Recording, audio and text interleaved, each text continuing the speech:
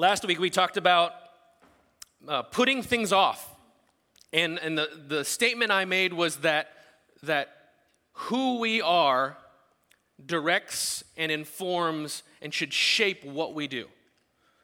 Who we are, our identity, should direct and inform and shape how we live and what we do. And so much of our lives are kind of the other way around. You know, it's our pursuit of activity and acclaim and excellence that we pursue in order to be able to say, I am enough. I am affirmed. I am successful. And we try to succeed in careers. We try to succeed in relationships. We try to succeed in our own personal pursuits. And I'm not saying it's bad to pursue good things, but the Bible says that those things do not determine who you are. Rather, God determines who you are, and you want to live out of that. And so we talked about last week that since we are Christians, since we trust in God, if we trust in God, then we are to put off things that are counter to who God is, counter to who Christ is, counter to his character and nature. We talked about putting to death what is earthly in us. And all of this putting to death and putting down was further reflection upon what Pastor Jermaine talked about setting your mind on things above and not things below, about orienting your mind and your attitude and your thought processes not according to the way the world does, not according to the common sense wisdom of our world, but according to Christ and how he lived and what he said and what the Word of God tells us.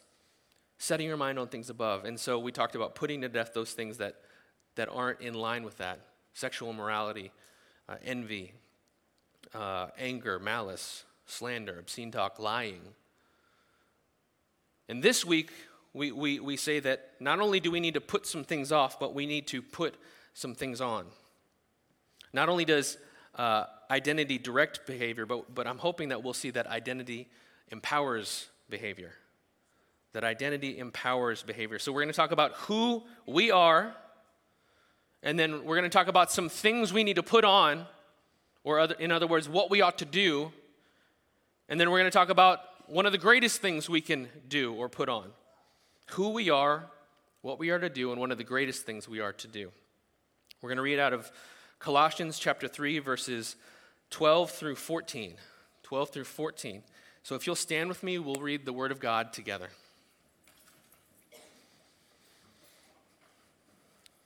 Colossians chapter 3, verses 12 through 14. Put on then, as God's chosen ones, holy and beloved, compassionate hearts, kindness, humility, meekness, and patience, bearing with one another, and if one has a complaint against another, forgiving each other. As the Lord has forgiven you, so you also must forgive. And above all these, put on love, which binds everything together in perfect harmony. This is the word of the Lord to us. Let's pray. Father God, I thank you for your word, that it is a lamp to our feet and a light to our path. And I thank you, God, that you have shown us how we ought to live out of the reality of who we are. God, I pray that you would impress upon us the precious truth that you have chosen us, that you have made us holy, that you have poured out your love on us.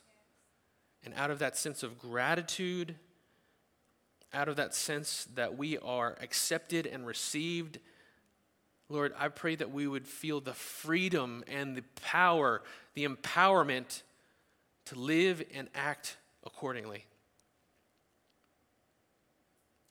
God, I pray that you would bring a definition today to those who are in the room and have not grappled with their identity in Christ. For those who have said they trusted in Jesus, but that hasn't reached down deep into who they are. God, I pray that you would pour out your love, pour out your mercy, pour out your grace, that it might be a refreshing sip that would soothe our souls. Holy Spirit, we invite you to come, to speak with us, to speak to us, to inform us, to convict us, to grant repentance, to give life and expressions of love. Speak to us, we pray, Holy Spirit, through your word, in the name of our Lord Jesus Christ. Amen. You guys can be seated.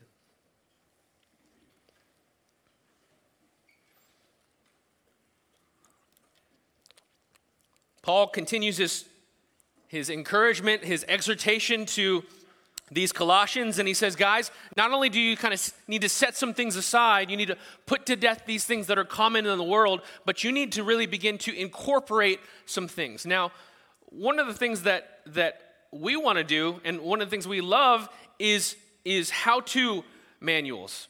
I remember being, I was in IT, and I forever had, 3 or 4 how-to things. It was how to set up a network, how to, secure your network, how to program in Python. And I loved how-tos because you went from not knowing anything to being able to put something together.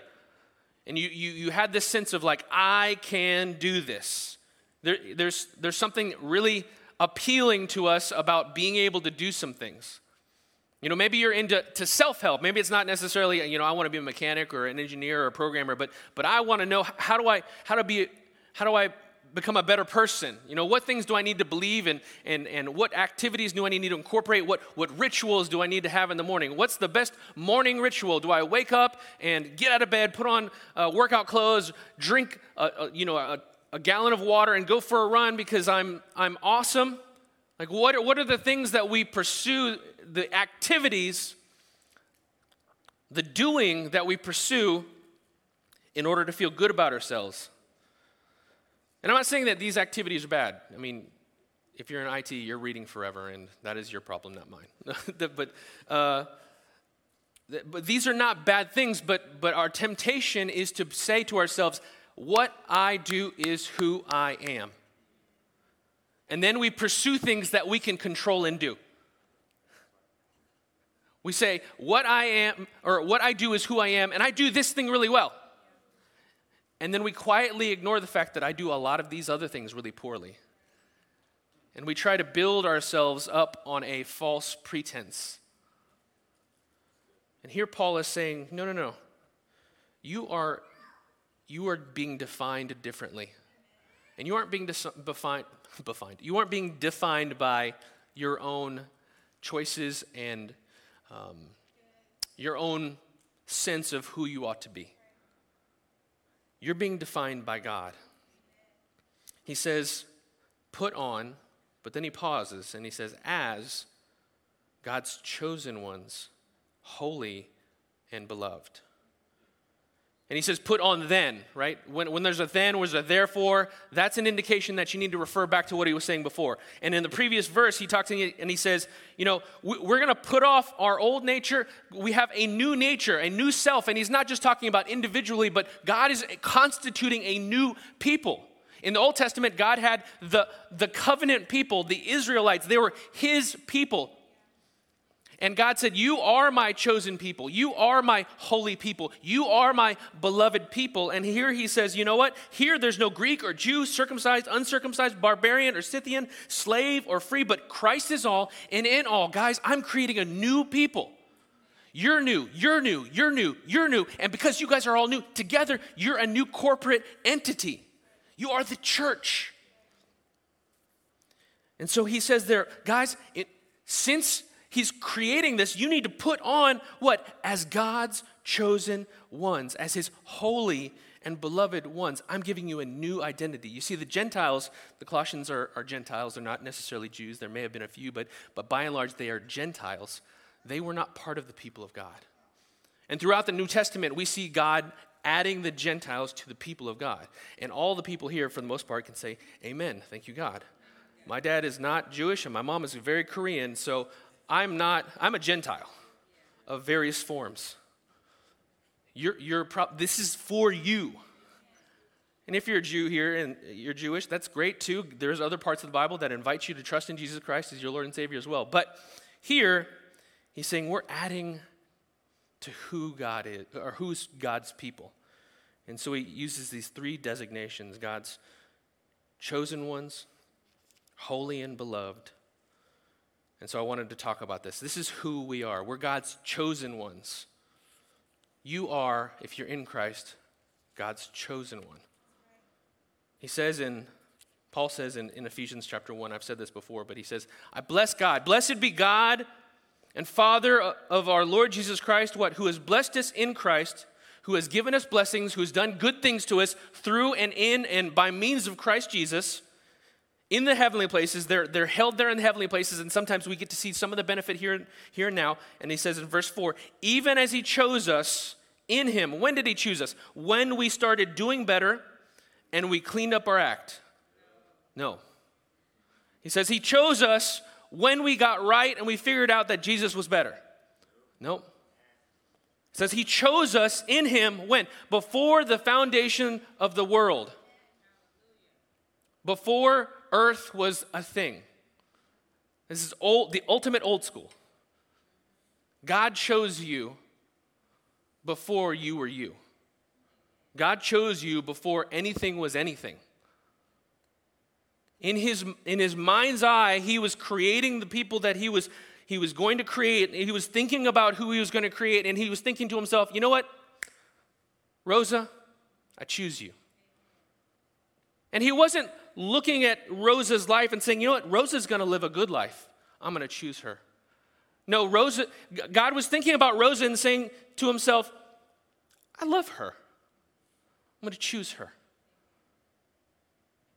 He chose us before the foundations of the world. In 1 Peter, Peter reflects on this in a slightly different language, but it's basically the same thing. 1 Peter chapter 2, verse 9. It says this, but you, talking to the Christians, are a chosen race, a royal priesthood, a holy nation, a people for his possession. God has chosen you to be his. He's chosen you to be his. When someone adopts a child, from my understanding, they don't usually have a conversation with the child and say, what do you think, buddy? Like, let's have a conference. You tell me what you have to offer, and I'll tell you what I have to offer, and we're going to merge. And it's not a merger. It's a loving, non-hostile takeover. Like there's a love, there's an acceptance, I'm taking you in as my own, I'm giving you my name. There's nothing that by the grace of God, there's nothing that I'm trying to get from you, but I'm trying to give to you. He's chosen us. Again, to go back to Ephesians, it says that he chose us, and he talks about that choosing. He predestined us for adoption. So the choosing was one aspect, but not only does he say, you know what, I love you, but he says, I love you, and I'm going to bring you into my family. Right? God is so gracious to you that he doesn't just say, you know what, I'm going to take your, we go to court, and the judge says, you know what, I'm going to expunge your record, you may go. Like, that's awesome. I'm thankful for that. I may or may not have gotten a ticket and had to go to court and had it dealt with in a gracious and merciful manner. I know. It was Andy. It wasn't me. No. It was me. That would be great. But he doesn't stop there. He doesn't just say, I'm going to give you a record that is clean. He says, no, this isn't just a transactional thing. I want you. I love you. I'm not just interested in dealing with your issues. I want you as a person. And that's a radical reality. And the more honest we can be, part of the reason that the Bible talks so plainly about sin is because we can't appreciate the love of God until we appreciate the depth of our sin.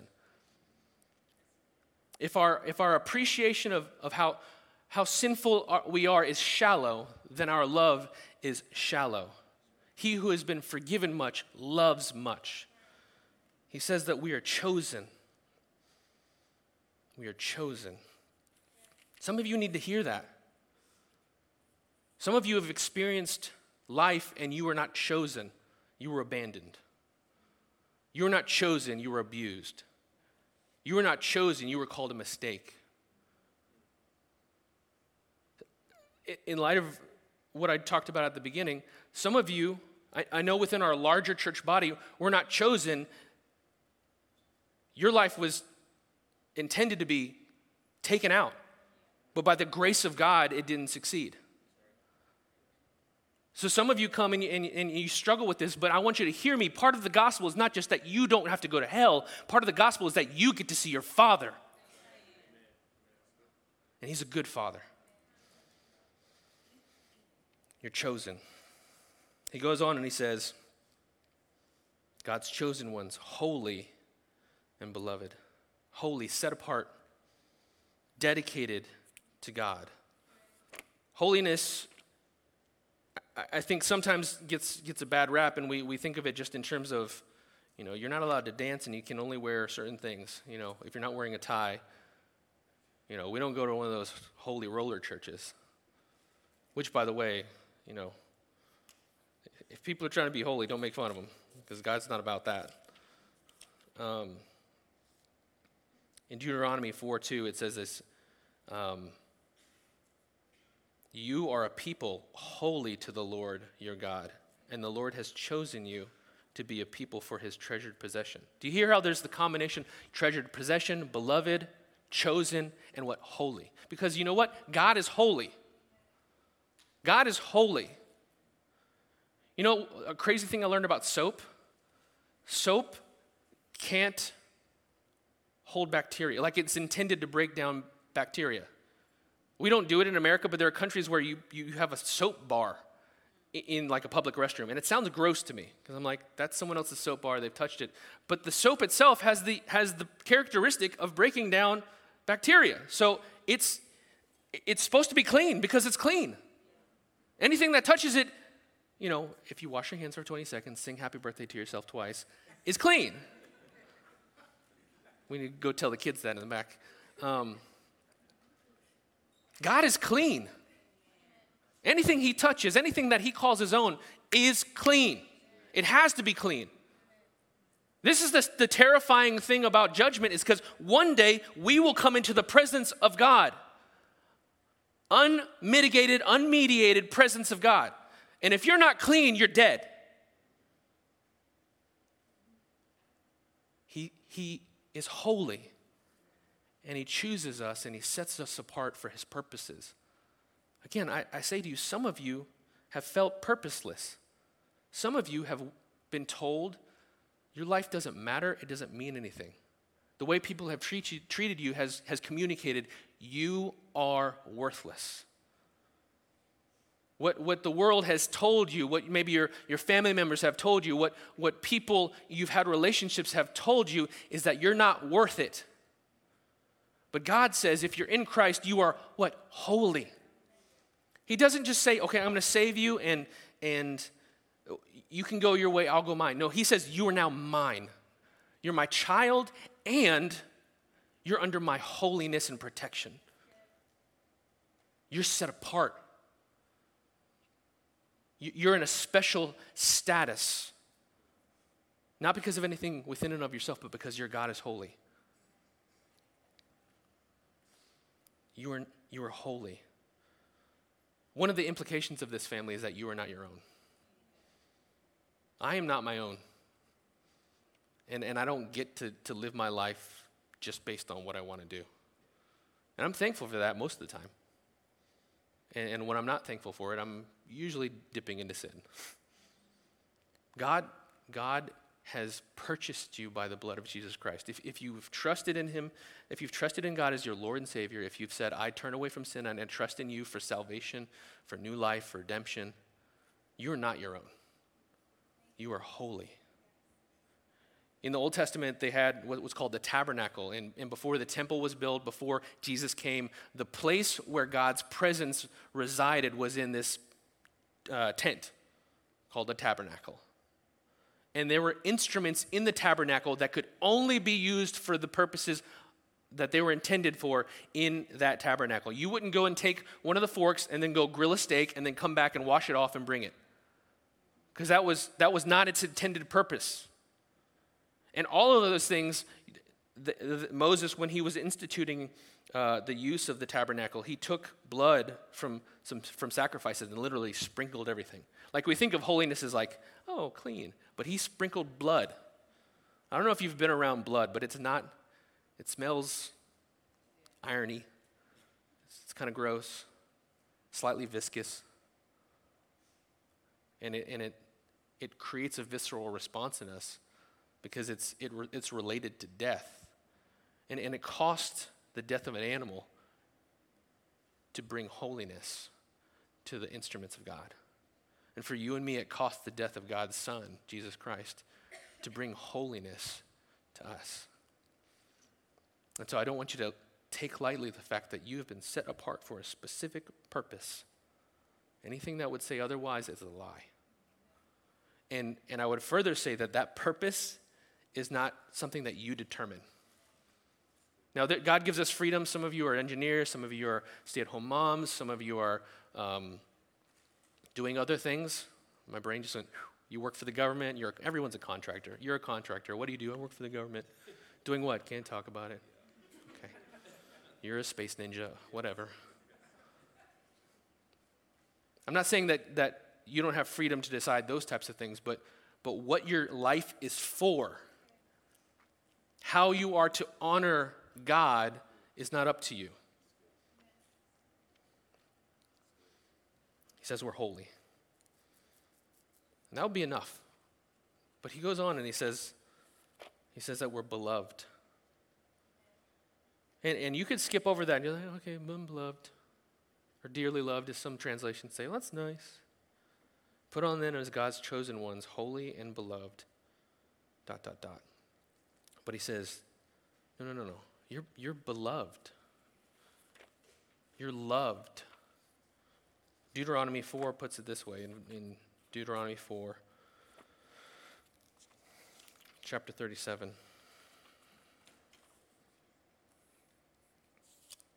And because he loved your fathers and chose their offspring after them and brought you out of Egypt with his own presence by his great power. Right? God loves, and that love is a motivating love. It's not just like a nice, warm feeling. We went to this place called Muthru the other day, and I had a butter pecan cone, and I loved it. And I had nice, warm feelings. But that's not the love that he's talking about.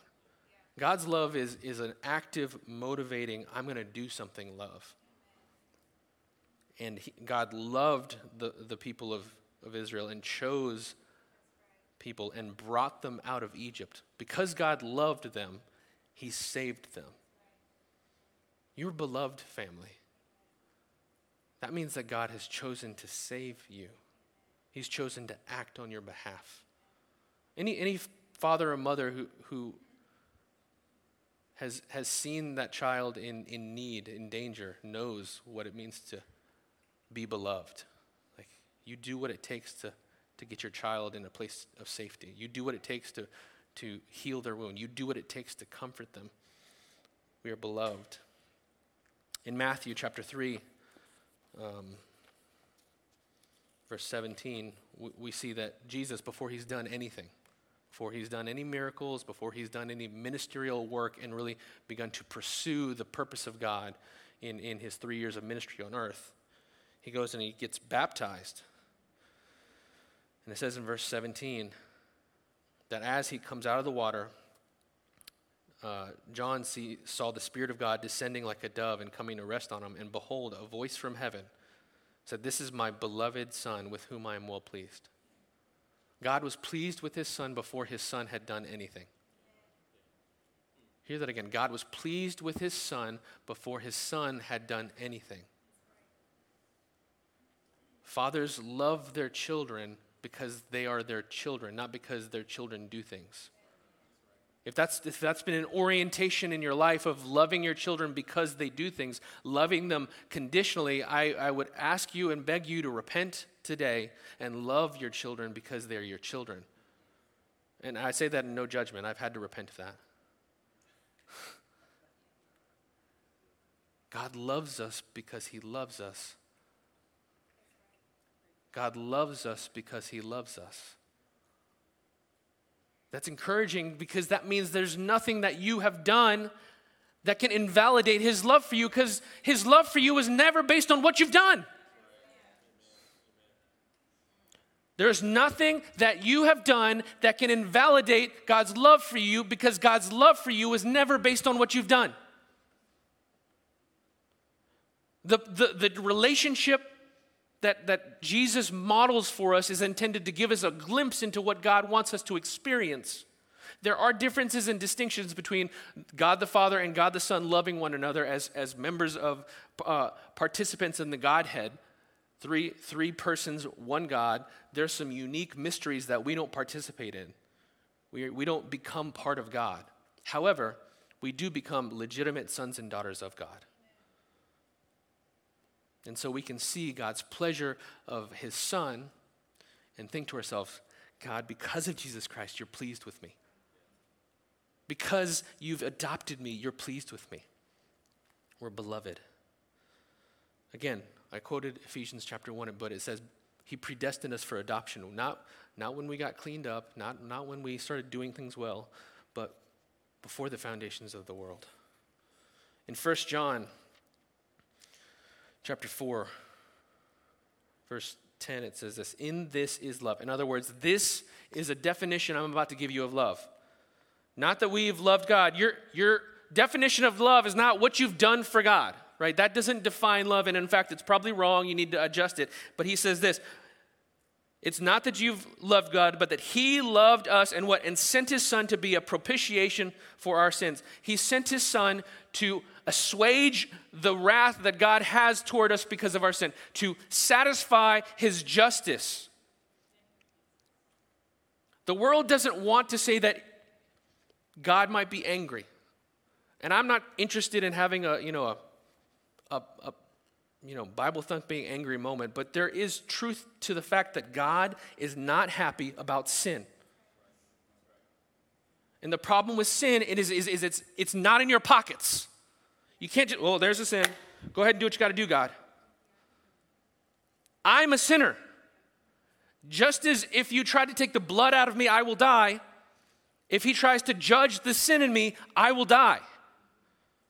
And so God shows his love for us in that Jesus was treated like I ought to have been treated, so that I might be treated like Jesus ought to have been treated. He's loved us. That is love. He says in verse 19, we love because he first loved us. Don't kid yourself. You're not as loving as you think you are. I say that because I know me. And unfortunately, we are made of the same stuff. I wish that you were made of something different than me, but you're not. So knowing me, I know that you guys are sinners. Now, you're probably way better sinners than I am, but you're sinners. And so he says, we love, not because we're awesome, not because we're so sophisticated, so in touch with a sense of love, but because he has given us an example, an expression of love in the Son, Jesus Christ. This is who you are in Christ. This is who you are. It is 11:13, and I have not even begun to talk about what we do. That's okay. Because I'm not interested in you doing stuff for the sake of doing stuff. There are people who come to church because that's what you do to be a Christian. You read the Bible, and that makes you a Christian. You pray, and that makes you a Christian. You do things, and that makes you a Christian. No, you're a Christian because God chooses you, and he saves you. By grace, you've been saved through faith, not by your own works, so that no one may boast.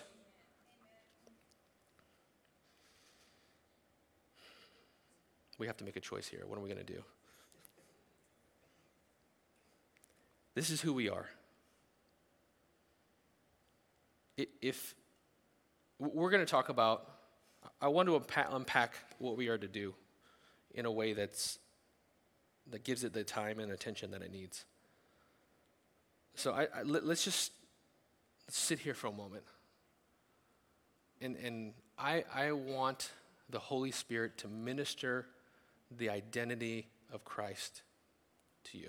And I don't mean the identity who is Christ, but the identity that you have in Christ. If you are here and you're a Christian, this is who you are. You are chosen. You are holy. You are beloved. If you are here in this room and you are a Christian, regardless of what your experience with your father or your mother or your girlfriend or boyfriend or friend or spouse or enemy or life situation, if you are in Christ, you are chosen by God.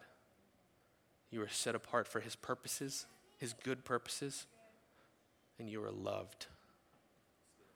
Not just casually appreciated, not just mildly, affectionately doted upon.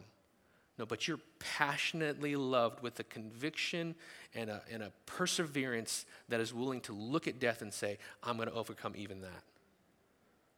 The love that God has for you overcomes death. The love that God has for you makes us more than conquerors.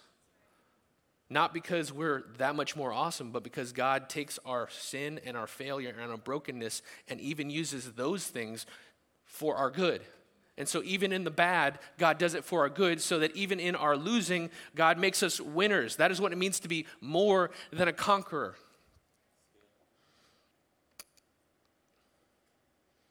Some of you need to respond today in gratitude. You've taken it lightly. You've thought about your sin lightly. You've thought about God's salvation lightly. You've become bitter and angry and frustrated because you've forgotten how much God has saved you from. Some of you need to hear that God loves you because God loves you. You've been told if you would just do better, if you would just be better, if you would just act better, you could be more lovable. And God says, no. Before the foundations of the world, I chose you. And in your mother's womb, I formed you. And right now, I am with you. Some of you need to hear that and receive the love of God, the love of the Father. And some of you need to recognize that your life is not your own. That you've been living life in such a way as to say, God, I'm thankful that you're my Savior, but I am my Lord. You've not treated your life as holy, as set apart unto God. You've treated it as set apart unto myself. And you've treated God as your sidekick and your wingman. And today you need to repent, and you need to ask God, what would you have me do with my life? And he'll be faithful to answer. He'll be faithful to answer through Scripture. He'll be faithful to answer through the men and women who are available to disciple you in your life. He'll speak to you directly through your Holy Spirit, through his Holy Spirit in you. Some of you, as an example, you've got things coming to mind. This awkward situation that you know is bad and you did something you shouldn't have done. You need to repent. Some of you, there's a pain that you don't want. There's this like room in your house, in your mental house, and you're like, I don't want to go to that room. And God's saying, let me talk to you about that room. Some of you, you've ran on ahead and you're like, you're not looking back because you don't want God to tell you, that's wrong. You need to stop doing that thing. And I'm asking you, turn around and ask God, what do you want me to do before you keep running? This is who we are. And next week, we'll talk about what we do in light of who we are. But for today, let's pray. Father God, I'm so thankful. I'm so thankful that you are God and I'm not. I'm so thankful that I'm not God, that I'm not the Lord, that I'm not in charge. God, I'm so thankful that I'm not the one who decides my destiny. I'm not the one who directs my path. But God, you are sovereign. You are Lord. You direct my path. You have authority. God, I thank you that your Son, Jesus Christ, died so that I might experience your love. I thank you, God, that you have chosen us in Christ before the foundations of the world. I'm thankful, God, that you have treated us and you have told us that you love us because you love us. I'm thankful, God, that you have called us into adoption, that you've welcomed us into the family, that you've given us a spiritual hug, that you've said, you're mine. God, I thank you that you've taken our old identity and said, that's not who you are. This is who you are. You are mine. Some of you, God is saying over your life, you are mine. You are mine. You are mine. And he's not saying it in a mean way. He's saying it as a father who's saying, come to me, you are mine. Don't let these other things or these other people try to trick you into thinking that you're theirs. You're mine. Let me love you. Let me show you what you were always created to be, intended to be, purposed to be. Let me heal those areas of pain. Let me bring strength to obey. Let me bring forgiveness to bear in your life. Let go of the things that you hold on to protect yourself. Let go of your sin. Trust me, you're mine. That is who we are. We're God's chosen ones. We're set apart for him. We're loved by him. God, we thank you that is who we are.